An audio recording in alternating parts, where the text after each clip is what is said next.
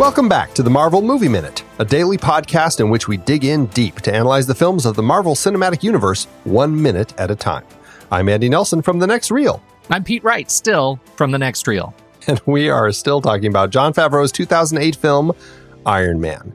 Back with us, we have Eric Nash of the Watchmen Minute podcast. Hey, Eric. Hey, how you doing? Good. Thanks for coming back with us today to chat about minute 27 of Iron Man. On today's show, the minute starts with Tony finally revealing his secret plan to Yinsen and ends with Tony finally asking Yinsen where he's from. The secret plans are revealed. Secret plans revealed. And I love that this is where he finally is asking Yinsen where he's from. As we know, Tony took a very long time to ask Yinsen his name. And now he's finally... To be fair, it sounds like he's asked Yinsen before, but Yinsen, for whatever reason, was being coy and not telling him. Because he's like, are you going to finally tell me? It's kind of a funny little moment. This is too good. I skipped mentioning it last minute, but for Yinsen, the actor playing him, I'm sure you've already talked about Sean Tobe. Sean Tobe, yeah. So did you guys talk about Seinfeld? No. I don't think we did talk about Seinfeld. We talked about Crash and some other things, yeah. So speaking of his name and his name being revealed and so forth, it was the backwards episode. Oh my goodness. Where they travel to India for a wedding, and he's playing a character known by two names, Peter and Pinter. So his name reveal is very important to the overall plot. I had no idea. I can't even. I can sort of place it like he had a lot more hair. Yeah.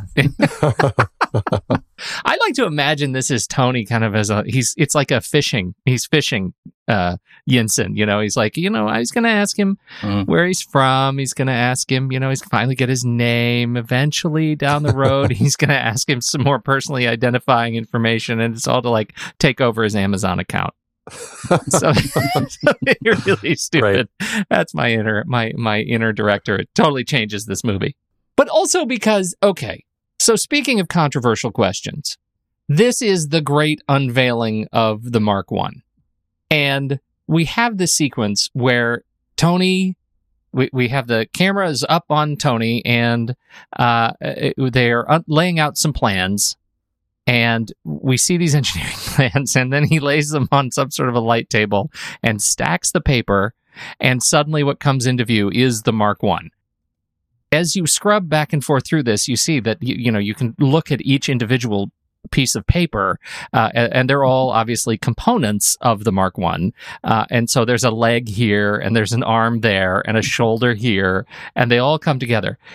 I am really torn with how I feel about this. Is this the stupidest unveiling of the most significant advancement in military technology that we've ever seen? Or is this a really clever way to hide the fact that we're building a robot suit from the terrorists? Right. Is it the stupidest or is it the smartest way? Yes. Yes. I don't know how to feel about it. I know, Favreau, you got me into the mood here. I'm in it. But then you show me like the rice paper and the sketch, and I'm thinking, I think that my 6 and 10-year-olds could have done that.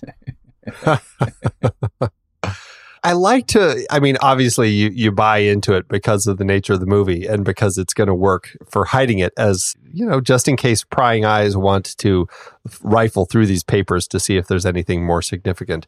But even then you feel like, what if they just kind of pushed these papers? Because he has them all stacked on top of each other. They're all stacked there on a light table. It's not, there was nothing there's no attempt to make it, to show us that he actually had them rolled up, and he didn't have one in a like plastic bag that he'd swallowed that he had to pull out of his stuff. Like, it's like you'd imagine that it would take some effort to hide each individual piece of paper, but alas. Right, or at least like turn some upside down so they're not all laying the same way. Exactly. Because now, granted, we walk into the scene and he's got the stack in his hand and he's laying it down. So sure, he might have organized it beforehand, but still, I like to think that it's a little more complicated. That it's not just so easy for the bad guy to happen to lay them out just like this and look at it. And I do wonder, as he's looking at it, the Mark I looks great. The suit is fantastic. But on the top right of the page, I can't help but wonder if it's like a toilet bowl that he has drawn there or something. Because if you look at it, It's like, what is that thing that is like over there? It looks like a toilet. Now it's drawn like there's an arrow going down to the arm, so maybe it's a component of his arm. But what component would that be? No idea. And then the other arms, is that like a plunger? This is the ultimate plumbing technology, is what we're looking at. Right. Stunning. I'm going to use this to fix the plumbing here in the cave. Stunning. I would be interested to know if those. I mean, I certainly know like the top piece has the kind of some of the leg parts in it, but really, and those are easily identifiable when he flattens it. But the rest of it, are they really there? What we saw a moment ago, in the first few seconds. Right. How many of these pages do they actually have designed? Or is it just like when he lays it flat, is it really just like two pieces of paper? Because it was easier for the production designers to just make it work nicely that way. Well, because you'll notice it's like the last cut to the stack is the one that includes the head. Like there's nowhere in that first cut that you could actually see the most identifiable piece, the actual face. Until he smooths it all out. So I don't know. I don't know if it's one gimmick too far. It's certainly gimmick enough when you watch it 1 minute at a time. I'm sure I was not thinking this hard about it. I like to think that it's a good idea, a good way to conceal from the terrorists. Yeah, in context of the film itself, I end up buying into it really easily. Because it's just, I don't know, it's just fun. And when you see people doing that with rice paper, and actually the way that it works so perfectly here to create the Mark I, I'm like, oh, that was a cool reveal. But yes, the more I think about it. So here's another, it's actually going back to something I was thinking about just a moment ago, for another reason. But Contact, the movie Contact. Yeah. Yep. And they're not thinking three-dimensionally here. Where's the top and side views? Oh, you're right. You're right. Tony, I would have expected so much. Well, maybe that's what that toilet picture is on the top left. Maybe that's like a view of like what his arm is going through or something. The lighting turns orange again on the reveal. We've been blue for the horror reveal of the arc reactor in the last minute. And now we're back to a nice warm glow. And even the light table itself is not a white light, right? It's not the usual white light that you would get. So clearly this is kind of a makeshift piece, obviously, but I think we get a nice color tone change. It is nice coming off of that kind of the horror look that we had from that blue glow of the arc reactor to this. And actually, even when we finally get the arc reactor in his chest a few moments later, it's done in such an interesting way where it's not emphasizing the blue glow at all. Yeah. It's just emphasizing the fact that it's in his chest, which I think is actually a really interesting way to make that reveal. Well, you're talking about on the security camera footage? Yeah, when we're looking at the security camera. I would imagine if we were looking at it in the room with them, that they would have lit that a much bluer look to kind of emphasize that blue arc reactor light.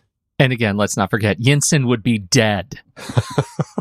Well, let's not forget, Tony's having major surgery here. He's having a piece of hardware installed in his chest where his sternum is. I'm assuming that they have to remove his sternum and parts of his lungs, maybe, to put this thing in here. I honestly can't figure out exactly what they're going to have to do here to make this thing work. Maybe it's just stitched to his skin and the wires are just running inside. But even still, like, I can't figure it out. There's a can in there. There's a can in his chest. It's the shielding, right? So he doesn't give himself cancer. I think that, the way he hops up off the cot is legendary Tony Stark. Just like, okay, another day, new battery. Anyone who's gone through major surgery knows that the recovery process is not that quick. But I love that Tony has that stamina. That's right. Good for him. Right. Oh, man.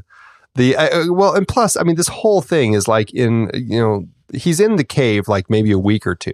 We don't know exactly how long the period of time was from when he was first captured to when he finally revives from his surgery that Yinsen had actually done.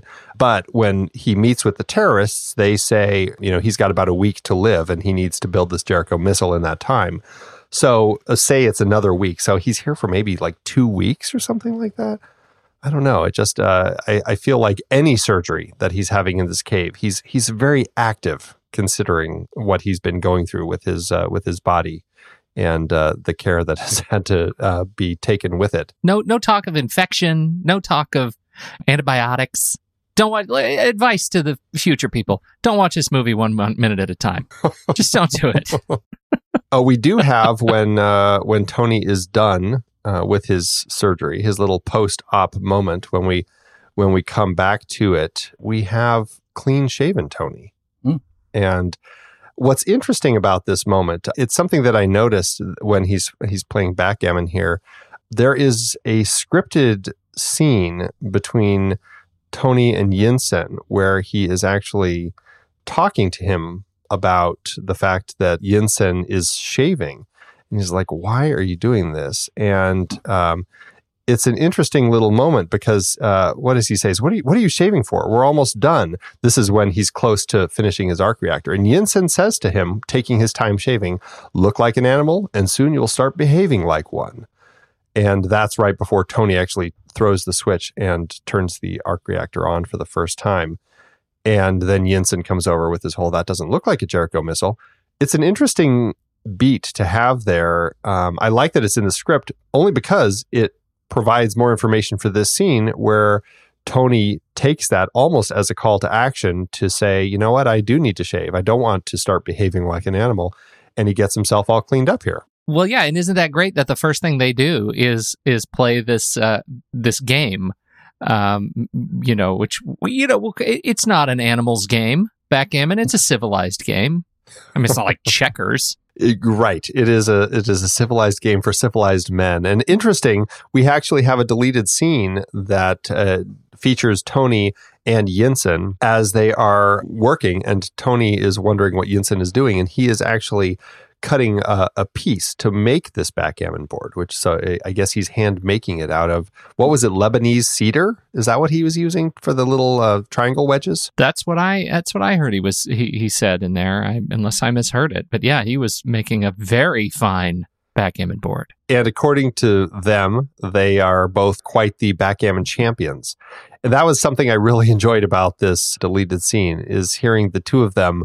It's so frustrating. Sometimes deleted scenes can have such great moments, and I can see why they probably cut it for pacing. We don't necessarily need it, but man, does it allow for just a great bit of banter between Tony and Yinsen, where we really get to feel like these two are having fun with each other and they're connecting. And I just love the vibe of the personality that these two exude in that particular moment. I feel like it's something that the later Avengers movies do more of, not necessarily better, but better as far as actually keeping that kind of stuff in. You know, the choice of not editing it out is a better choice. Yeah, I think this is, you kind of look at this as kind of as a bit of a practice run. You know, I like to think, again, my headcanon says that they learned from this movie that one of the great gifts of the cinematic universe and where we are right now in superhero movies is that we don't just get to see superheroes being superheroes. We get to see superheroes being people and trying to be more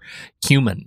And these moments playing backgammon, the moments, you know, when they're sitting around teasing each other about who can lift the hammer, those kinds of bits end up being really special. And I definitely, watching this deleted scene, I found myself really missing it. This is a deleted scene where Tony, where Yinsen says, once this is done, we can play backgammon. You know, I can show you something about backgammon. And Tony is just like, oh, I know something about backgammon. I was the champion at MIT. And then it's this bragging back and forth because Yinsen is like, oh, well, I was the champion at Cambridge. I'm sorry, did you say inspired and Cambridge in the same sentence? Isn't that an oxymoron? And then the reply where he's just like, oh, I'm surprised you've even heard of Cambridge. Americans can't get in. Of course not, unless they're teaching. Right. It's brilliant. It is a brilliant little repartee. It's so fun. And just hearing the joy that they're doing. I mean, it felt like Tony. And I think that was something that I really liked about the scene, is it really felt like the Tony that we have known, where he's, even just to this point in 27 minutes into the film, we really get a sense of that jovial spirit and trading barbs sort of personality that Tony has. And I really do love it. And it would have been nice to have that with Yinsen. Again, I'm sure it's probably cut for time, but it's just a great little beat. Oh, before we get to this point, I did just want to point out, we do cut back to the exterior very briefly just to show the exterior of this cave. And I'm just bringing this up because I want to talk about this more in a future minute about this particular shot. We have 4 of the guards who are standing out here. It's snowing outside. It's a nice wide shot, but we see them kind of around a fire guarding this cave. And we can come back to that later. What did you guys think of the way that they reveal the implant, that it is through this video feed, almost as if somebody's watching it, even though we never see anybody watching this particular moment? I thought it was fantastic. I thought it was a nice little callback to the fact that, it's been a little while since we've seen that there are people watching. This is a reminder, hey, people are watching this happen, and it's actually going to set us up for the next kind of reveal that we see them watching. What are they doing? And I think adding the distortion of the kind of the pixels on the screen, I think we get a great sort of obscuring of what we know the thing looks like. Again, just sort of letting that our longing to see the finished suit and all the components together, letting us sort of long for it that much, making it that much more of a rich spectacle. It is a really interesting way to actually present this in his chest and allow for this reveal in a very, I don't want to say subtle, but it's not an expected way where we're finally seeing this thing that is such a huge part of who Iron Man and Tony is, and we're seeing it through this crappy video stream, which just, I don't know, it almost makes me laugh that this is the way that they chose to do it, but I think it's really clever. What's interesting is that in the script, we actually do cut to the control room, and when we're seeing this, we push in on Raza, who is watching, and this is how it's written. It says, Raza, watching as he spoons peanut butter from a military airdrop care package. And I have to say, I'm really glad that they didn't show that. Really? It just seems too, like but they're taking all the steam out of the whole threat of this character as he's sitting here eating peanut butter while he watches this. But isn't that kind of what these things are doing? It's like they're humanizing everybody who's in these relationships, like this complex kind of geopolitical good versus evil relationship, and it's a guy who is, we've already seen that they're using American weapons against these villagers, and they're also eating their peanut butter. That's kind of a grim punchline. If it wasn't peanut butter, the fact that he's just eating peanut butter off of a spoon, it just seems like so silly. I'm really glad that he wasn't. But I mean, at this point, we don't know anything about Raza. He has always been the mysterious character in the distance from the hillside watching the goings on. Or, we see him, just very brief flashes of him when Tony's being tortured. Or we catch a moment of him where he's speaking in the hostage video. But he's very vague. And I like that they kept him very unknown and mysterious. It makes for a much more intimidating at this point, antagonist of the film. Yeah, I can see that it might have been just plain too early to do that kind of a reveal. Yeah, and I just think that it makes I always hesitate when they make bad guys seem sillier than they should be. Yeah. And I like that it seems like these are actually threatening bad guys rather than silly bad guys, because those are the sort you get like in a kid's film where all of a sudden the bad guys are having pratfalls, and it just all of a sudden seems really nonsensical. A little bit too Home Alone. Yeah, a little bit of that.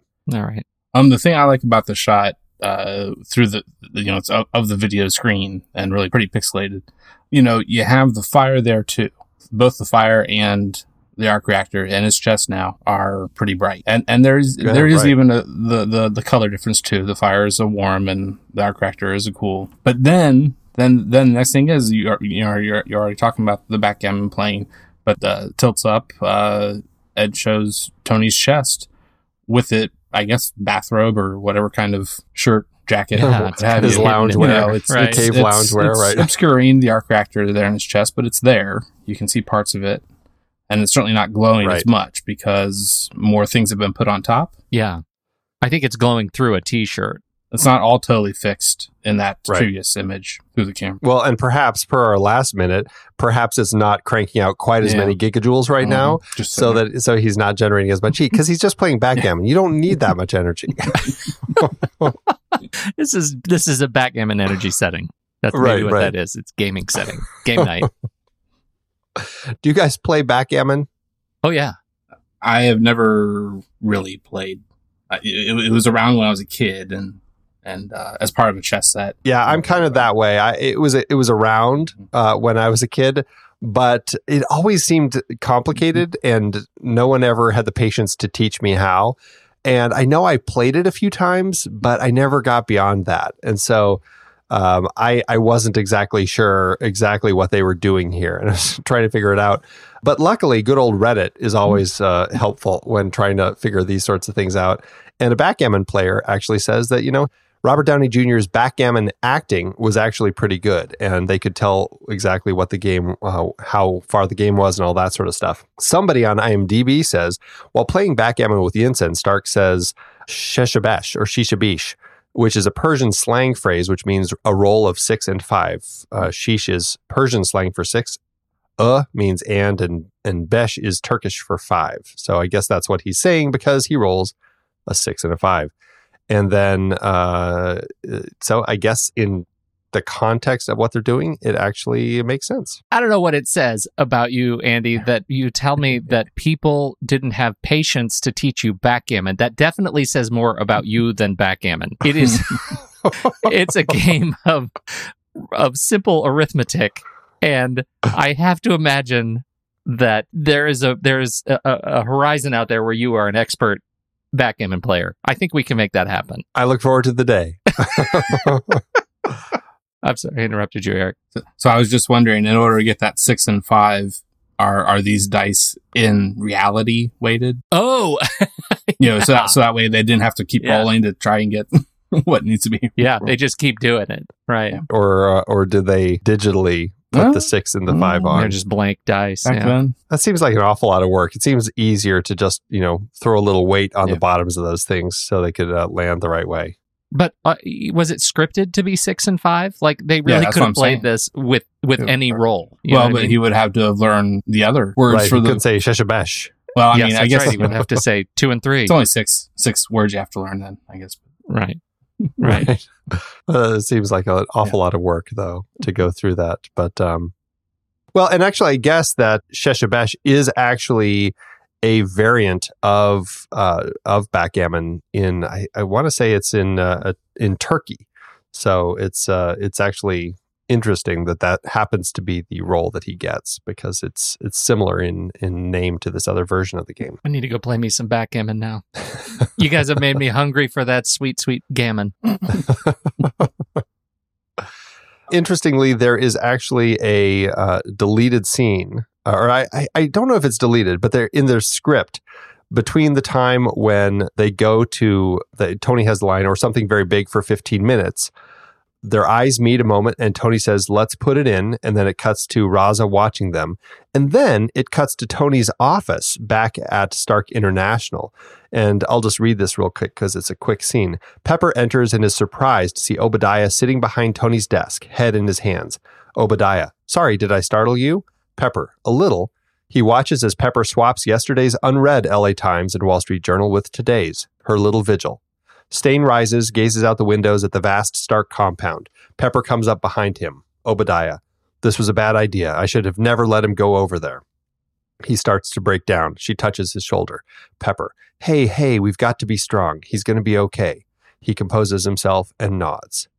And then it cuts back to the cave, and this is where we see it in his chest. And it does, in fact, say in the cave, weeks later.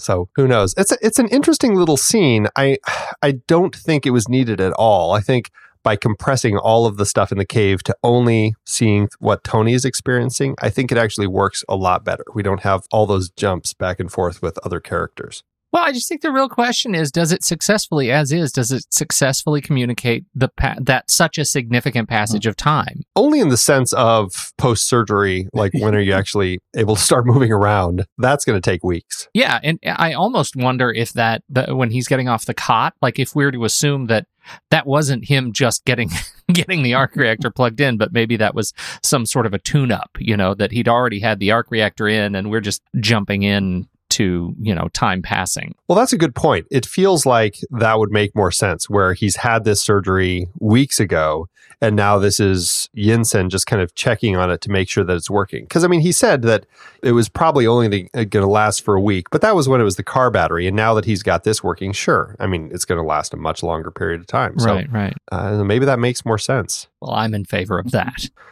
What else you guys got? Anything else for this minute, or are we at the end of our thoughts for minute 27? I think we're at the end. We're so close. We are perilously close. Yeah, I'm good. Yeah. We are so close. All right. Well, Eric, thanks again for joining us today on Marvel Movie Minute to talk about Iron Man. Remind everybody where they can find more about you and your show. Well, yeah, in addition, you can also catch me on Twitter at my at Lucky Mustard handle, and the show's Watchmen Minute.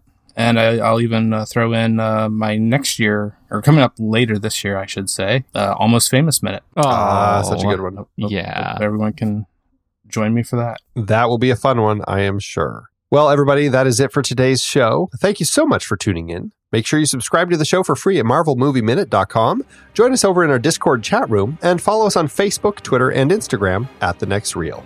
And if you like what we do and you want to support us and get some cool stuff, become a patron over at patreon.com/thenextreel. Until next time, true believers.